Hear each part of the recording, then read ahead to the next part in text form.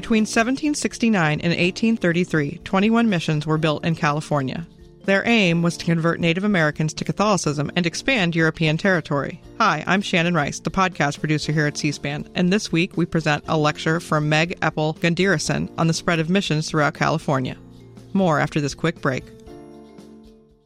Good morning, everyone. Welcome. Hi. We are looking at the church in Colonial, California today. So as usual, I have our whole roadmap for the whole week. Obviously, we won't get through it all.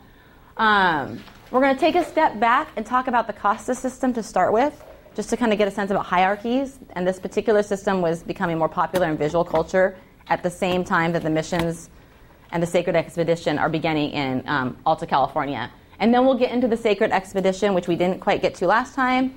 And then we'll get into the missions themselves. We'll do a little discussion. We'll do some group work, normal things. Okay. So again, I wanted to start with the Costa system. We haven't talked about racial hierarchies yet in relationship to Spanish exploration, Spanish colonialism, and the Californians. So I thought this would be a good place to kind of get it in the back of our heads. And what I want you thinking about as you kind of are hearing this and what to do with it is how this might have affected how the missions operated in Alta California, how they interacted with the indigenous populations, how they thought about their role and objectives in the agenda. And remember, the effort of the missions, at least in the purview of the Spanish Empire, is to build colonialism, right? Is to spread the Spanish colony and to pacify the people who are occupying that space, right? So also keep like that in mind. So as colonialism is growing, we see this happening, of course, not just in Spain, but other Western empires. Europeans, including the Spanish, seeking out ways to justify their claims, to justify why they should be in the spaces they are, why they should be the ones dictating how things go forward. Also, this is in conversation with growing and developing chattel slavery that's existing in North America as well as elsewhere, and justifying who can be enslaved, who cannot be enslaved. That's kind of background stuff. What we see happen in the Spanish Empire is the development, the refinement of the Costa system. This should be thought of as something that's more of a loose directory, a loose kind of idea of hierarchy, not something that's set in stone and that can never be changed. It can be at times very detailed and at times pretty rudimentary. But as you can see here, what it prioritizes first is Spanish and European identity. The people at the top of the hierarchy in the Costa systems, especially in Nueva España, New Spain, the present-day Mexico, are people who were born in Spain on the Iberian Peninsula. They're the top of the hierarchy. So Europeans, then in that first category, then indigenous people, then people of African descent. And one of the things they really start to dislike, even though they had relied on it earlier in their colonial efforts, is the mixing of racial couples. So, quote-unquote, pure individuals are prioritized, and then the various interracial mixing is then categorized under each of these. So that's kind of how they're differentiating this. And they had these huge charts, and these came into popularity in the mid to late 18th century, so overlapping with the chronological period we're looking at today, which is why I wanted to start with it. At times, these paintings can get really, really detailed. This is a nice basic one. This is a typical one where we see 16 squares, but they could go up to somewhere in like the 70s with the categories of individuals and groups of people. So a lot of time and attention being placed to it.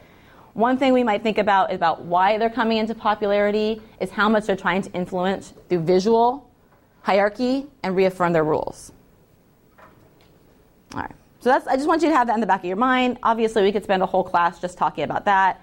But I wanted you thinking about this hierarchy in the back of our heads as we're moving through the missions. Okay, so last time we left off, we were talking about moving back into Alta California. We'd seen various Spanish explorers coming in and out of Baja and Alta California for a variety of reasons. Now we're in the late 18th century, and we're beginning what Junipero Serra would call the Sacred Expedition. So this goes back to 1768. Jose de Galvez, he was a leader in the colonies, was looking to find a way to colonize Alta California. Remember, part of the reason why they want to do this is to secure their land holdings. At this point, they've had encroachment by the English. There's concerns about the Russians. And of course, they're looking to expand their avenues to access the Philippines because the Philippines is being governed from Mexico City. So they're looking for more quick access to that. You'll also remember that Galvez, we saw last week, he had been the one to expel the Jesuits. Remember, the Jesuits had established the missions in Baja California. They are now expelled. He's asked the Franciscans, under the leadership of Junipero Serra, to take over the missions. Serra will hand over the missions in Baja California to the Dominicans, and the Franciscan Brotherhood will take over the leadership of the missions that will be established in Alta California. And as always, if you have any questions on all this stuff, because there's a lot of details, you can ask. So Galvez, Serra, and this other gentleman, here we are in the middle, Portola, who's a captain, began planning the settlement of Alta California and this expedition they're going to go on to determine where they will set up parts of their colony and what will be successful for them. These two secular leaderships, part of the military, more kind of in line with royal colonial government. Serra is our outlier. Serra is an interesting figure in and of himself. I'll take a moment just to kind of give you a sense. He's not a noble. He's not on the hierarchy, on the class status. Of course, his race would benefit him. He had been born to a farmer in 1713 in a small village. He joined the Franciscan order at the age of 16 and was very zealous in his religious identity. He had academic promise. He had opportunities to stay in Spain and do well there. But instead, he decided in his 30s he wanted to transfer from his comfortable life to the missionary college in Mexico City, which assigned him to some of the most difficult missions in the inhospitable regions of Mexico. He prized, like other Franciscans, simplicity. He was fervent, and he saw physical suffering as a part of his faith. And this, I think, is also important to think about. As the leader of the missions, he sees physical suffering as a demonstration of your willingness to suffer before God in your faith. So when we think about the physical trials indigenous people go through as they're converting, that leadership may not see that as a negative, but rather as a demonstration of one's faith or what they're willing to go through for their faith. For example, he was noted for sleeping on a board bed. He scourged himself. He lacerated himself with stones. And when he did this expedition, most of the time he was just in bare sandals as he walked through this treacherous landscape. And I know we did some of the readings from Palu, but this gives us a sense of kind of the pain he was willing to tolerate. This is describing Palu talking about Serra after he had a wound. Palu says, "But when I saw his wound and the swelling of his foot and leg, I could not hold back my tears, for I realized how much he was yet to suffer on those rough and painful trails that are known to extend to the frontier, and the others not yet discovered, which he must afterwards come upon. He had no doctor or surgeon other than the divine one, and no more protection for his injured foot than a sandal. For on the many journeys he took in New Spain, as well as in both of the Californias, Baja and Alta, he never made use of shoes, and what he means by that is hard shoes other than sandals, stockings or boots, feigning indifference and offering the excuse that he was better off going about his leg and foot bare." So he was willing to suffer, he was willing to keep going. His peers would have understood if he said, "I need to turn around, someone else needs to go in my place." This is notable even to some of his most closest companions. It gives us a sense of the kind of willingness he's supposed to go through. The other thing to take away from this is really reflecting kind of a medieval sentiment towards one religious identity. While we're moving into the Enlightenment period, and we've been in the Enlightenment period for some of the secular leaderships, he's kind of got this older mentality, and again, the physicality is part of that. All right, so back to the expedition. I just wanted you to have a sense of what Serra's doing there. We have 4 separate parties, some of which they're going over land, led by Portola, some that are going via sea, and we also have Serra going over land. So Portola and Serra going over land, and then we have several ships going via sea up here, and they kind of will meet up in San Diego, and the plan is to continue on foot over land with 2 ships continuing north over sea. The plan was to rendezvous at the shores of San Diego Bay. This was the harbor, you might recall, that many had noted before, and they saw this as a good, strong harbor for Spanish colonialism, and then move forward. So they leave on January 9th, 1769. It is a very difficult journey. One ship, the San Jose, was lost with everyone aboard. A second ship, the San Antonio, took 54 days to reach San Diego from Baja California. The San Carlos took twice that amount of time, with many of its crew dead or dying upon arrival. So this was not an easy journey. It reminds us that really, despite the fact they had navigated this a few times, they really didn't understand how to navigate these seas. They really struggled. They were not well prepared. They fully consolidated all the groups fully consolidated on July 1st, 1769 in San Diego with only half of their original members. The San Antonio decided to return back to La Paz to regather supplies, and they lost another half of their members. So a lot of people perished on this journey. On October 1st, 1769, the Portola party finally reaches the Bay of Monterey, but no one believed this was the harbor that was supposed to be so well guarded, so protected, so useful. How many of you have been to the Monterey Bay? And when you're looking out from the middle of the bay, like Morro Bay, does it look like a harbor, or does it just look like the ocean? Ocean, harbor, bay? It looks like just the ocean, yeah? So think about it, they're coming up to us, all they see is this land, and I don't see any protected area. Really, to understand the harbor that is the Monterey Bay, how it's protected, is you really need to be on one of the two ends, right, to get a sense of this. So they get up there, and they're completely disappointed. So now we've had a kind of poor arrival in San Diego, disappointment in Monterey, although Sarah will take this in a very different attitude. And finally, they move north, trying to find the Bay of San Francisco. By November 1st, they were at the bottom shores of it, down where the peninsula is coming down, but they couldn't figure out the entrance, they couldn't figure out how it got out, so they were also confused and thought maybe this was a lake or something else. So there's a lot of confusion about these various waterways, where they're supposed to go. I told you they'll struggle with the San Francisco Bay. This is another one of those examples. By January 24th, 1770, they had gone as far north as any Spaniard party had, led by Portola. They come back to the encampment at San Diego and end up having to wait for San Antonio to return, the San Antonio ship to return from La Paz. So basically, what we take away from this, a lot of movement, a lot of difficulties, a lot of disappointment. This is supposed to be the next big frontier for the Spanish Empire, and it feels like a loss. Serra, however, sees this as a great opportunity. He's very excited. On July 16th, 1769, just a few weeks after they arrived in San Diego, he dedicates the first of the 9 missions he personally would found in San Diego. This was a very, very modest building. It's quickly erected with a thatched roof, but would eventually give rise to the other 20 missions that would be established in Alta California. And I made a mistake and said 23 last week. I meant to say 21. I was thinking of something else, so apologies on that. All right, so this gets us into our missions. A fun little advertisement there. So again, there's 21 missions that are established through the California mission period. That's from 1769 to 1823. Remember, Mexico gets its independence in 1821. We'll talk about why that shifts the missions. These are supported by 4 presidios. These are areas where the military is at. And then there's 3 specific pueblos that are meant for secular communities. Although we really should think of the missions themselves as small villages that had family life, people living around them, supported by the mission, supporting the mission, troops around these missions with these kind of other outposts as larger support mechanisms for them. Make sense?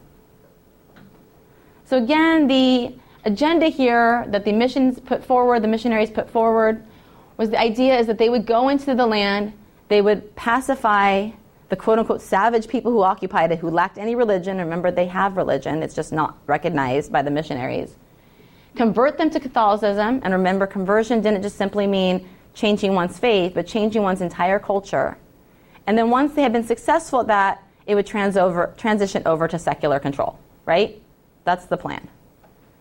It is also worth noting that the missions operate this way, but really are looking to have control over this region and have no real interest in ever transitioning to secular control.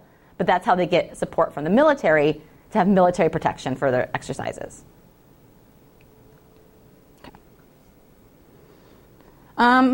These are generally placed evenly apart. They are located not based on walking distance. Many of you might have heard the story that each mission is 1 day's walk apart.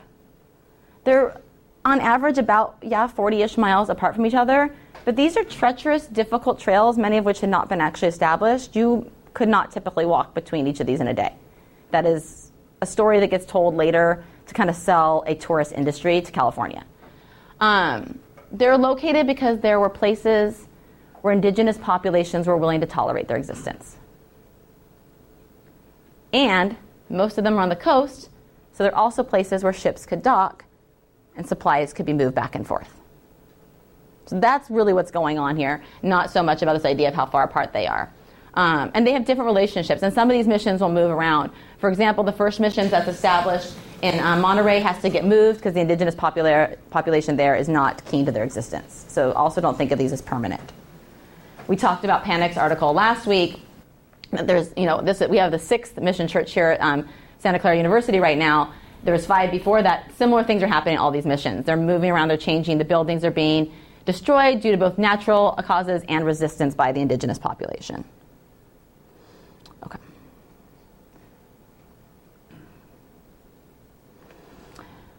So we have Junipero leading this. He helped establish the first 7. We get a sense of how he's thinking about this with his recollection of arriving in San Diego when he said, "Thanks be to God, I arrived day before yesterday, the first day of the month in this Puerta de San Diego. Truly beautiful and well-deserving of its fame." Fame being the harbor. That's what they knew about. "The mission has not yet been founded, but as soon as they leave, I will attend to that matter," and we know within 2 weeks they're dedicating that quickly built mission. There's one of the drawings that's later created to celebrate that event. As I mentioned before, this is pretty rudimentary, log shelter, thatch roof. The local population burned down the mission the following year in 1770. So one thing we want to walk away from this, depending on what you might have learned before, is indigenous populations didn't just passively accept the fact that these missions are being built in their backyards.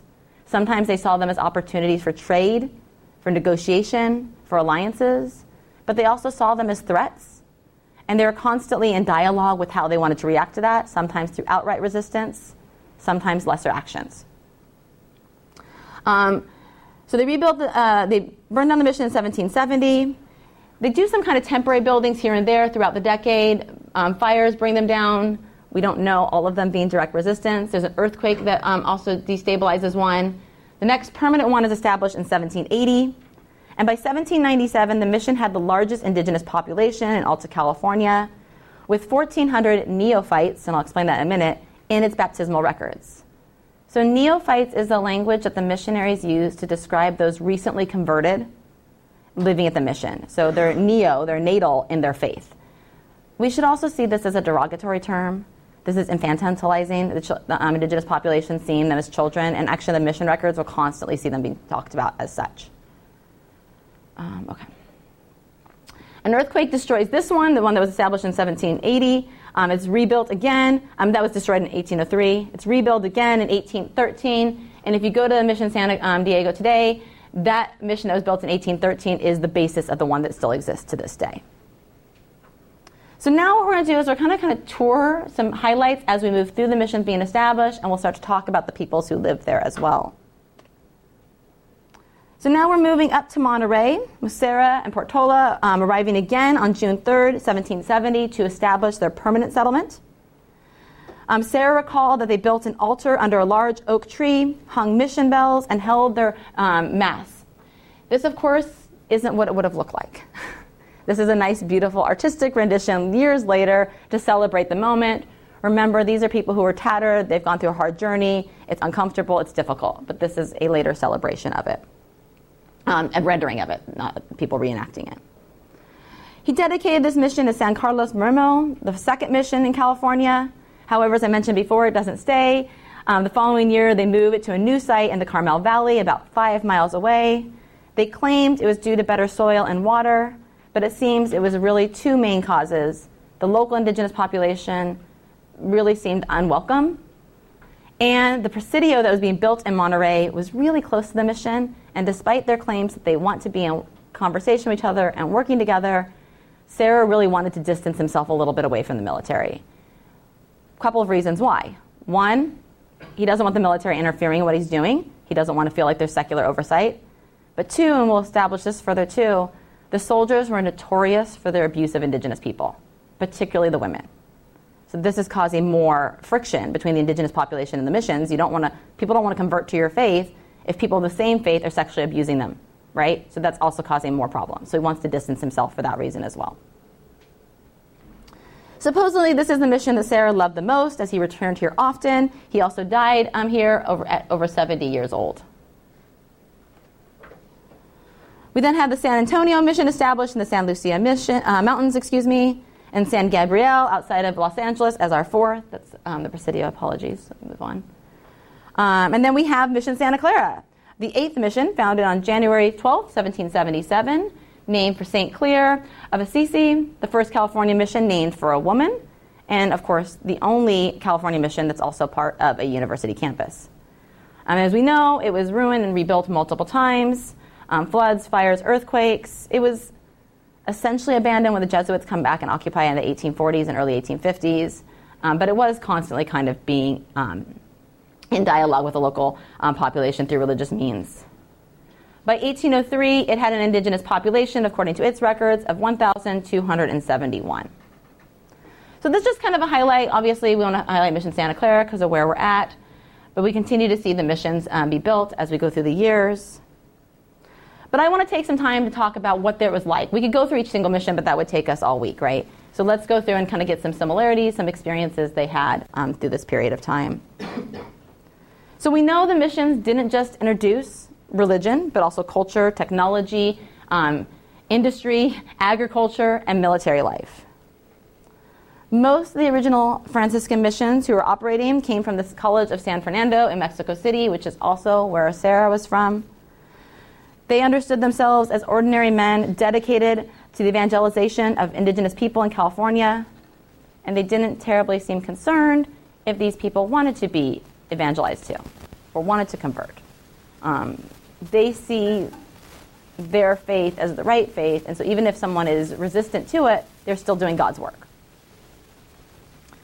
As I mentioned before, they never really liked the relationship they had with the military, but they were both reliant upon each other. The missions were reliant upon the military for protection. There is resistance. There is reason to need that protection. And the military is completely reliant on the missions. All of their food, all of their clothing, all of their materials come directly from the missions and are produced by the indigenous population. So they need each other. They can't exist without each other. And again, the missions are established larger where indigenous people were less likely to resist or had demonstrated more welcoming attitudes. The Franciscans themselves technically had a very limited authority. This is largely because the Spanish powers believed that the Jesuits had too much power, so they really wanted to limit that when the Franciscans take over. So all they're allowed technically to do was to perform religious functions. Baptism, confessions, marriages, burials, and prayer. That's technically all they were allowed to do. They were not supposed to feed, clothe, provide medical care, or help the indigenous populations in any other way. And so sometimes when they'll feel like, oh, this looks like they're being relatively cruel, they're taking that very seriously. Most of them break those rules because they recognize in order to actually convert people, they have to show them some Christian charity. Sarah constantly is arguing with the governors, the secular governors, the military governors of California, largely because of that chronic sexual abuse we saw of indigenous women by soldiers that I referenced earlier. This was devastating in both the act itself, as well as the fact that it spread disease and venereal diseases. Both the Spanish and indigenous people left behind records of horrific, violent encounters. Most of these indict the military, but we should recognize that a lot of indigenous records also suggest that the priests, them too, could also be the perpetrators. Let's see. The missionaries were not necessarily intellectual, even though they came from the College of San Fernando. Most of them lived really basic, daily structured lives. They didn't demonstrate an interest in empathy to other communities or cultures, and so this also caused some friction with the indigenous people. And they established simple missions. Many of you have probably been to local missions if you grew up in California that are ornate and beautiful. Mission San Juan is a very beautiful mission. Our mission is beautiful. But most of the missions that are operating in this early period are very, very rudimentary buildings that are serving a basic purpose. These types of style buildings don't come until later when they're well established, have mastered the indigenous labor that they have access to, and are really serving a larger Spanish colonial population than necessarily just the indigenous population. So kind of also think about that in the back of our minds. Most of the early missions were just simple one-room chapels with mud-covered vertical poles, thatch roofs, very, very easy to catch on fire. Many of them did. And then, of course, over the years, they'd be more built up. Most of the missionaries themselves also lived very difficult, hard lives. The ideal was to have 2 missionaries at every mission, but more often than not, in practice, this is not what happened. Oftentimes, there was just 1 missionary, 1 priest, and they found themselves surrounded by a population who did not speak their language, who they had nothing in common with, and we know several of them had what we would now call today nervous breakdowns. They were suffering crippling anxiety because they were so isolated from their communities. That isn't to excuse their behaviors, but to provide context. Yeah. That's enough for that. Okay. Let's go back to some of the tension I recognized earlier, too. So as I talked about before, Sarah's really oftentimes frustrated with the military and secular leadership. He's constantly arguing with the military itself. He's constantly reaching out to the leadership in Mexico City about these problems. One of the things he's really concerned about is that sexual abuse of the indigenous women by soldiers and missionaries. He felt that it's hypocritical to their efforts and their missions, and of course the concern of disease. And he saw this from the most upper echelons of leadership, including the governor Pedro Vages, who you actually read a section about his wife's experience. So this is a chance. We're going to turn to our neighbors in just a minute. This is on pages, do I have it open? 235 in the Lands of Promise and Despair. So this section is a section called The Trials of a Frontier Woman. So she's Vages' wife. I want you to think about how this entanglement between the government and the church is complicating her petition. And what does this reveal, apologies for the typo, about gender roles in early California? So take a few minutes, turn to your neighbors, talk about what we see happening here, what she's accusing her husband of doing, how this is echoing what I just talked about. And then we'll start to have a few people share what comes up in your conversations with each other, okay? Things you we're talking about. I heard y'all chatting, so you have thoughts, I know. But now you want to say it out loud.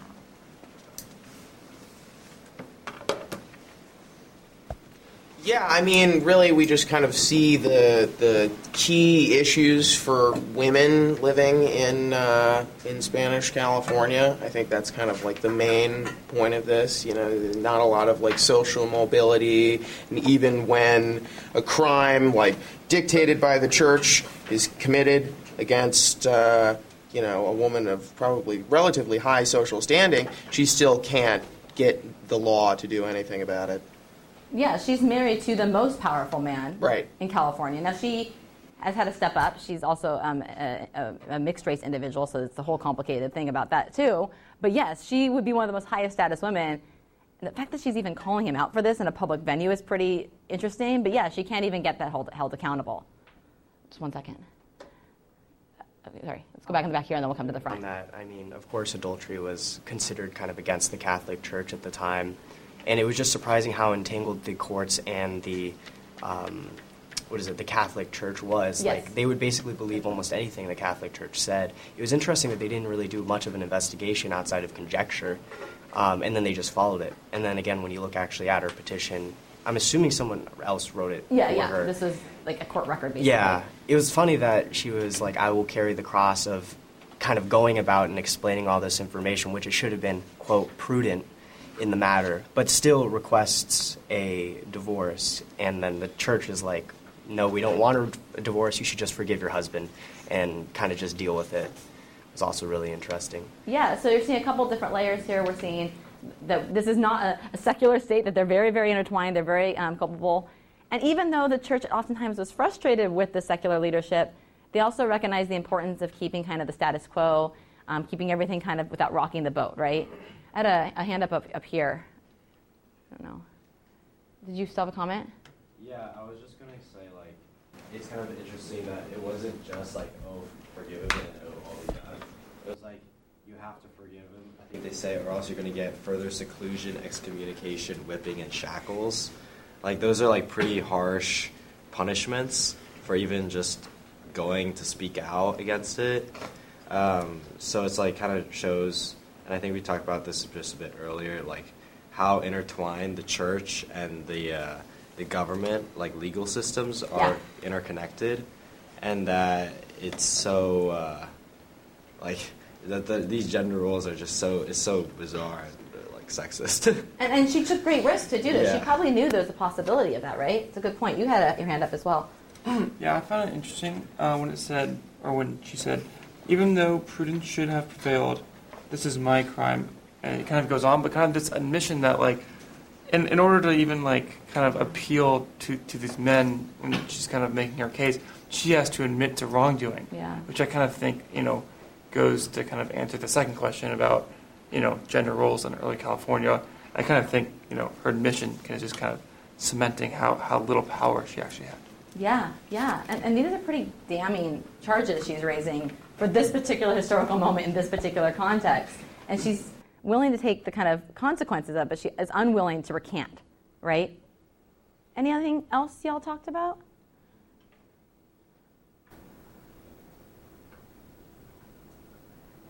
So the church has to be careful on how they manage this particular case because they don't really want him here.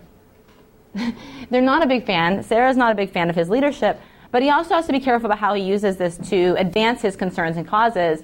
And he knows that and I shouldn't say Sarah because Sarah's the one on the ground, but the leadership knows that if they were to take her side and really go, see, this is what we're up against, they could lose some of the power, right?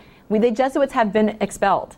There's always a possibility you could lose that chance. So instead, they navigate this very careful line, but behind the scenes, this allows for the expulsion, that's probably too strong of a word, the replacement of Fages in California. So he will be removed. He will get someone else there. And Sarah will have someone else take his place, Bucarelli, who will come and take his place, who will also kind of recognize the importance of what Sarah's doing. And he will also recognize that they need to have more families coming in. So one last thing to know, we're going to come back to this later, but I just wanted to give you a heads up. It's under his leadership that we're going to see a call for an overland expedition of families coming to California to bring a stabilizing force. The idea being that if soldiers have their wives and children and their families with them, they'll be less likely to harm the indigenous populations. Now, this isn't a solution to the case we just saw. Clearly, his wife was with him, and he did this anyway. But this is more of the thinking of kind of your on-the-ground troops hoping this will solve some of the problems. We will come back to this on Wednesday, but I wanted to acknowledge it here just so you know that that's happening as well, because I want to continue on what's going on in the missions themselves. So, the missions are established, and then they start to grow. We'll talk about the indigenous population, but we're going to start with the missions and what they're doing. Buildings began to be replaced by more permanent ones. Artisans start to come from the secular colonies, help managing construction and training these converted indigenous populations. As more people convert, whether willingly or not, more labor is now available. They provide the labor for the missions. The missions can then grow. And we start to see the populations really expand. For example, we saw the high population in Mission San Diego. We saw about 1,200 here at Mission Santa Clara and Mission San Carlos. We have about 900. So pretty significant numbers, especially when we think about a lot of the populations who lived here before Spanish contact were living in villages sizes about 250 to 500, right? So this is much larger than the communities they previously lived in. And these are meant to be self-sufficient areas. Some of the most grand and complete missions had living quarters for the ministers, of course also for the indigenous, warehouses for storing goods, granaries. They had rooms to make soap, rooms to weave, carpenter shops, forges, wine presses, cellars, large patios and corrals for social events, workrooms for other labor that maybe wasn't specific to the ones I mentioned before, and of course the church itself. These are grand, beautiful buildings that gave the missionaries and the Spanish colonists great pride. But of course, in reality, it masked a lot of difficulties and pain. The missionaries saw themselves, as I mentioned before, to save souls, and they were willing to do so violently if necessary. Because again, they believe this is the only path to both Spanish colonialism and to making sure people don't spend their eternity in hell. And so they're willing to do whatever painful thing might happen here on Earth's side, in theory, for the betterment in the afterlife. Of course, we know the indigenous populations there had their own religions, their own rituals, their own cultures, their own societies, and they were forced to often deny these, give them up, or find ways to practice them in less obvious opportunities. The language we see already demonstrated the Franciscans saw them as children and often treated them as such. They beat indigenous peoples when they quote-unquote misbehaved or ran away, which was simply just to go back home. Leaving was not accepted. The idea of like a fugitive slaves that you might think about like with American society, similar patterns are being established with the missions. As they, let's see, where am I at here? As they transitioned and were enculturated into Spanish lifestyle with farmers, artisans, vaqueros, and choral singers, many often were still exposed to death. I'll talk about this in more detail later, but far more people died than were born in the missions. These numbers are extraordinary. The Spanish immigrants brought diseases with them, influenza, smallpox, and typhoid that raced through the local villages. Syphilis was common and seen often and caused irreparable harm. So sometimes people will ask, well, why do they even go to the missions? Why would they even accept the missions? Part of what's happening is these diseases are going past the missions because they're still in contact with each other. And villages further and further out are being decimated by disease and other things that I'll get back to. And they find themselves desperate for food, for supplies. And so they go to the missions looking for a way to survive, not necessarily aware that the reason they're suffering so much is because the mission had been established somewhere in their region. We know that the population of indigenous peoples, due to the missions on the coastal parts of Alta California, dropped by at least half, if not more. And again, this is assuming that the population was around 300,000 on the eve of European contact. That's the conservative side. It could have been as high as 1 million. The missions themselves were populated by diverse communities. It was not one community, one village that populated the missions. It was often many that might have different relationships with each other. The missionary leadership also regularly moved people around. They knew that if too many people spoke the same language, had the same cultural background, had the same communities, that could be the threat for the stability, right? Because they could come together to resist. So when they got kind of wind of communities creating spaces, speaking to each other, possible threats of resistance, they would move people to faraway missions. This isn't like they would move them from Mission Santa Cruz to Mission Santa Clara, although that did happen. They would move them from Mission Santa Cruz to Mission Dolores in San Francisco. That's a much farther destination.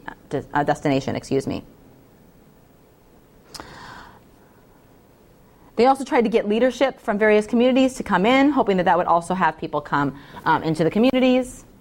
The missions themselves also varied greatly and were diverse from each other. Some were expansive estates with ranchos, farms, and industrial centers. Others had vast grazing lands and ranches for their cattle.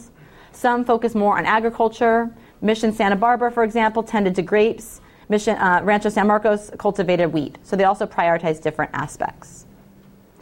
And they kind of demonstrated what they were doing in pride. So one thing we'd see, I'm going to go back to a previous slide just for a second, is like these types of images, this is later but still gives us a sense, they would have these types of images created and spread out around the colonies to kind of show, look how well we've done, look what we've established.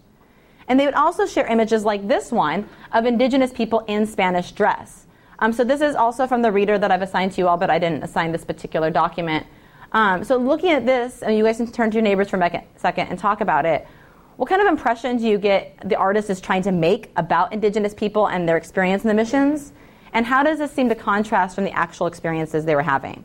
So again, take a minute, turn to your neighbors, chat about that question, and then I'll hear from a few of you what you're thinking. Anyone want to share some of the things that came up in your groups?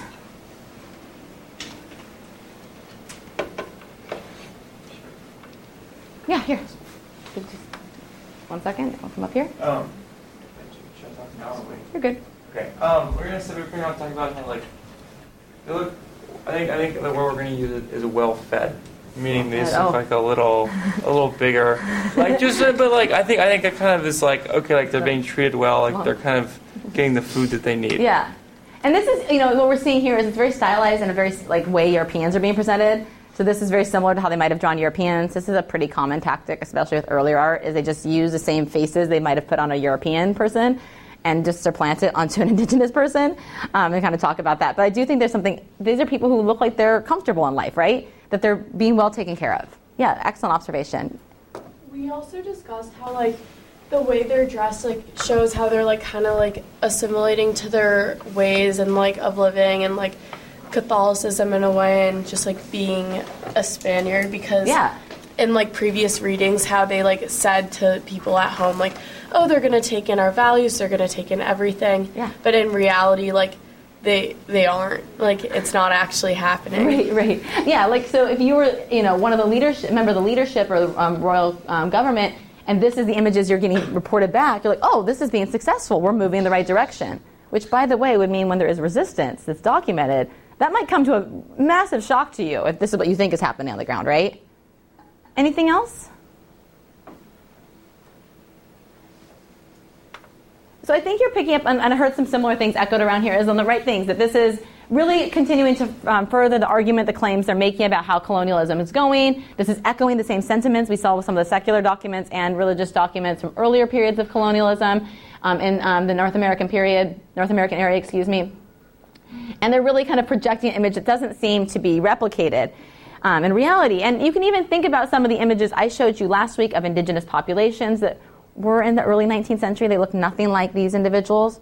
Or even the ones I'm showing you with these are from a lot of little bit later, but clearly they're being remembered and thought about as looking different from the Spanish, right? So in reality, there's no evidence to suggest that people were living lives like this. Okay. Indigenous people tried really hard, from the evidence we have, to try to keep some of their life, some of their culture, in their day-to-day life, even though they really weren't supposed to. They had difficulties in doing this because their lives were so regimented. They had times that they were supposed to get up and go to Mass, eat breakfast, work, go to Mass, work, eat lunch, go to Mass. You can see where their day is going, that it was meant to be filling up their days so they had little time. And yet we see evidence both in the mission documents and indigenous documents that efforts were taken to, again, maintain their culture. We see evidence that they continued to cook over simple fire rings and familiar brush dwellings. They continued to use their old tools. They continued to harvest their local foods. And they tried to keep their social and political networks and hierarchies intact. When possible, they had pared down ceremonies that they used to practice before, hunting rituals, body paintings, paying homage to their gods of nature. They continued to use some of their prayer poles, read almonds, and fast at different times of the year. And this had different levels of success. In places where indigenous life was greatly disrupted by the existence of Spanish, they were less successful, where they'd really been decimated by disease or violence or livestock they brought with them. And that could have a really devastating effect and could be harder. In places like San Diego County, the populations there were more robust and tended to retain their culture or have more of a dialogue about this. And even the missionaries themselves would acknowledge this was happening, but try to kind of water it down, like, oh, this is just a dance they like to do. It has no religious component. It's not a threat to our Catholicism. It seems the reason they were willing to do this is these more robust communities were more likely to resist or had resisted. So they're trying to find a space of how far can we control, where can we let them have a little sense of identity so we can maintain and lack opportunities for resistance. Let's see.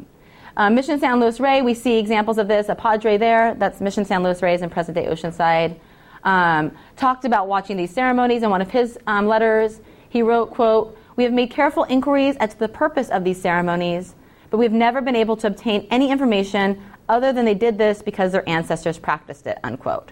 So you can see he's kind of saying it's not a big threat. They've always done it. It doesn't seem to be contrasting our Catholicism.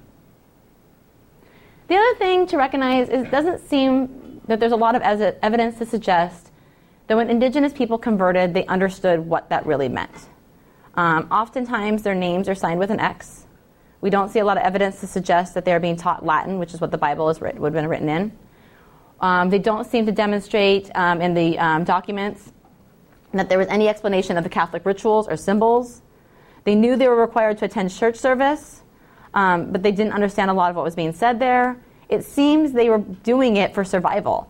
Sure, I'll do this X or I'll take this baptism if it means I can have access to your food or I have access to these tools. This does eventually change. By 1815, all the missions were presenting catechism in local dialects and trying to make this more clear. This is partially, arguably, in response to some of the records and people who are visiting and acknowledging this and saying this doesn't seem to be working correctly, and the fact that they had a high number of runaways.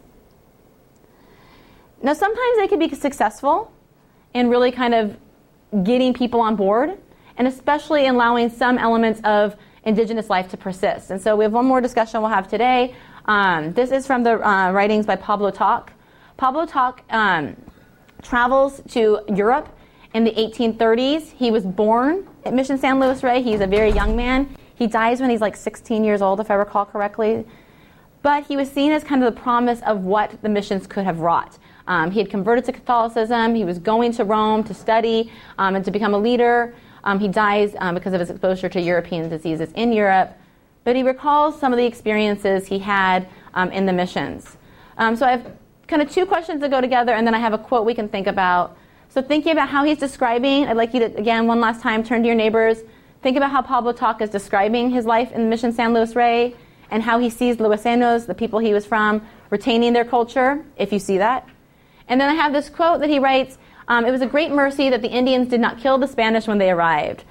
So thinking about that quote, the resistance, even though he's someone who's loyal to the missionaries, what might that reveal to us as well? So let's just take a few minutes to talk about some of the things here, or anything else you kind of note, and then we'll chat about this one last time. So let's start with the first question. What are some things that he's describing about how they live their life? I know there's a lot here. So what are anything that stood out to anyone, something you noticed?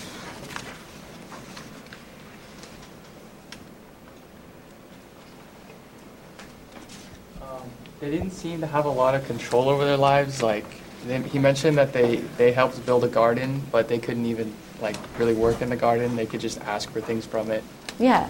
So they provide. That's a really important point. So we see, and this is really common, is they provided a ton of labor, but they didn't actually reap the benefits of that, right? They didn't actually get to enjoy it. So one of the reasons why they might have gone is to access supplies and food. It doesn't seem like they're actually getting that in return. And this is someone who's born in, and this is someone they consider the most favorable, they're going to give us, right? There's an indigenous person who's going to have a favorable record. Anyone else? Yeah, they probably weren't that used to seeing large plantations of whatever agriculture, orchards. They kind of describe all this stuff that pomegranates and other stuff that the Spanish were. Oh yeah, here we go. Melons, vegetables, cabbages, lettuces, radishes, mince, parsley, and others, which I don't remember. You see, he doesn't remember all that. Right, these big, organized... Right. And one thing I thought was interesting was the melons were reserved just for the natives, which is maybe because they're easier to grow or something like that. Might have decided that they were indigenous food or something that we don't have a lot of sense of what behind that is going on. Or that's his memory too. That's another thing we have to think about is he's writing this in Rome, reflecting back on his childhood in the mission too. Right. And in terms of an incentive though to come to the missions, that's got to be a pretty big driving factor. Absolutely, yeah. Anyone else?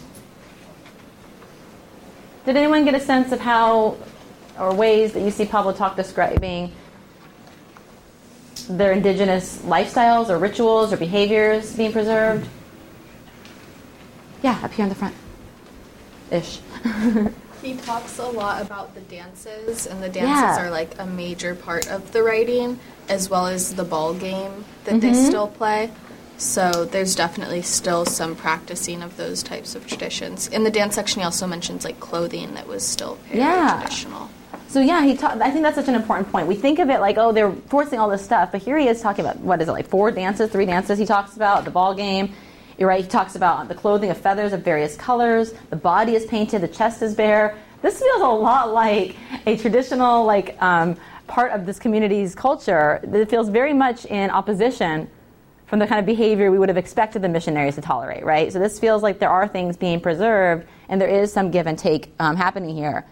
And I find it particularly interesting, right, because this follows a section where he goes through, someone else was mentioning how busy their days are.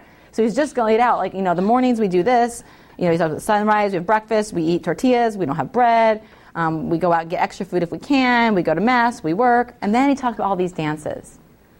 So there is, at least in this particular instance, some evidence to suggest that where they can preserve some of their cultural ways, their traditional cultural ways, they will. And again, we can think about that quote I gave earlier, that the missionaries themselves were well, it doesn't seem like it's doing anything. I can't get a real sense of it having a threat, which I think, and I interpret to go, that, not Pablo Talk himself, but his parents recognize that if they're transparent in what it is, that can cause them a disservice. But if they kind of play it down this is what we do when people get married, we dance for happiness, yes? Right? Then they'll let that happen and let it continue. So you can kind of see them navigating that space. And then the last kind of point I asked you to think about, but we can get more into resistance a little bit later too, next time probably, is he talks about, this great mercy that they didn't kill them. And so there is a hint that there is disruption, there is frustration, there is anger. I think these stories of the missions often get told in one of 2 ways, and I think I mentioned this last week, that the missions came, they were established, And they have this beautiful legacy, and we can look at them. And again, if you grew up in California, you built a mission, and it was all happy times, right? Or the missions existed, and they were horrific and victimized and terrorized the indigenous population. And both of these narratives, it silences the indigenous voices, right? We don't see people who are pushing back or resisting or navigating that space to survive. And I think that's what gets left out, is these aren't just pawns sitting around. They're in dialogue and conversation with happening around them as well, right? And so that's something we want to keep in mind. So we talked a little bit already, and we've acknowledged this, so I won't go into great detail. We just have about 7 minutes left, about their schedules and how busy it was. But I'd rather kind of talk about some of the difficulties they encountered more to get into the idea of this resistance that they really kind of pushed back and thought about. So we know, we know indigenous people had really dangerous lives. We know they were experiencing difficulty. We know there was limits that they were willing to tolerate and not tolerate. One of the things, there's 2 or 3 things we know became kind of catalysts for some kind of action. Women being sexually assaulted, we see reaction to that. Violence and punishment, lashings, public lashings. This was seen in almost every indigenous culture in California as inhumane. They would never do that to someone else. The idea of bringing someone before a community and whipping them in public was seen as incredibly dehumanizing. And it was very, very frustrating. Or putting them in the stocks. And again, this public punishment really seemed to be something that the indigenous populations could not wrap their head around. So while they're going through all this stuff and all these difficulties of these punishments and these encounters, at the same time they're losing massive numbers of people. I'm kind of giving the context here. The next 3 slides, these are things you can look at in more detail in your own time. But I have all the numbers here, so I really wanted to highlight how difficult this is and how many people are really dying. So we have this is for Mission Santa Cruz. These are the years, every year here we have the baptism, people who are coming and being baptized, whether of their own accord or being forced to. Children being born in the natal baptisms. But then we have these burials, and I've highlighted these really stark differences. So for example, in 1796, 14 people are born, but 91 people die. 97 people came that year, 91 died.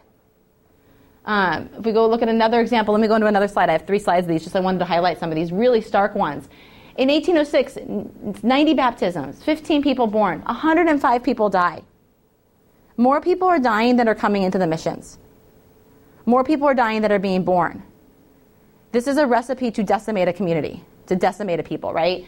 So when you take these numbers, and there's just one more just to kind of give you a sense, these really stark numbers, and then put them into conversation with these public punishments and then these violent sexual assaults, this is where we see resistance happen. All these coming together is when we start to see resistance. And this is not one place or one time, but throughout the missions. So we can start as early as San Diego. One of the first documented ones that was seen as a clear revolt was in 1775. This is after the burning of the mission. So this was seen as a period that was supposed to be more stable, that they've kind of calmed things down, that they've built a relationship. They killed the missionary, the Franciscan there. This is a quote from the other missionary who was there, who found him. He talks about what he saw of his peer. I saw that he was quite unrecognizable. He was disfigured from head to foot. And I could see that his death had been cruel beyond description and to the fullest satisfaction of the barbarians. So you can see here, like he's reedifying their inhumaneness himself, right? And I'm sorry when that formatted weird. He was stripped completely of all his clothing, even to his undergarments around his middle. His chest and body were riddled with countless jabs they had given him. His face was of one great bruise from the clubbing and stoning it had suffered.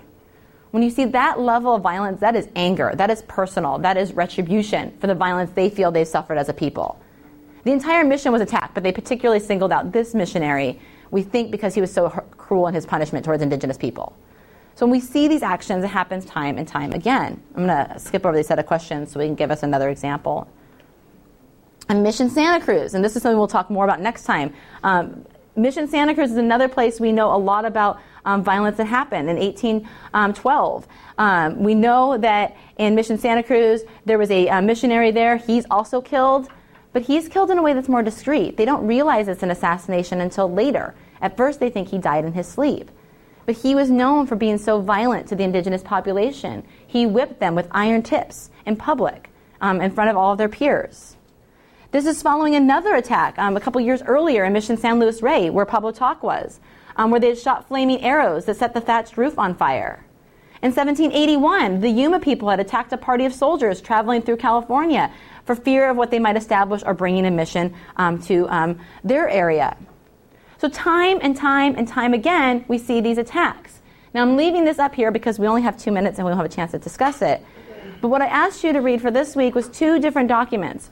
One is a descendant of one of the people who participated in the rebellion at Mission Santa Cruz, and he's remembering and making note of what happened. His first name is Lorenzo. The other is a source by Martin Rizzo, where he talks about the women who helped plan this.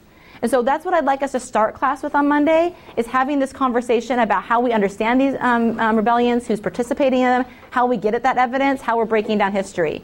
That theme, how we know what we know. If anyone has any questions, please feel free to ask. If you have any questions about anything going on, you come see me. Thank you so much, everyone. Thanks for listening to Lectures in History. We want to make sure you know about our latest podcast, Books That Shaped America. It's a companion podcast to our 10-week television series of the same name. We've teamed up with the Library of Congress and selected 10 books from across American history that have had a major impact on our society. Each week, the C-SPAN television program will focus on one of these books and its impact. This companion podcast will give you more background on the book's authors. If you want to learn more about Books That Shaped America, go to our website, c-span.org. The podcast is available wherever you get your podcasts.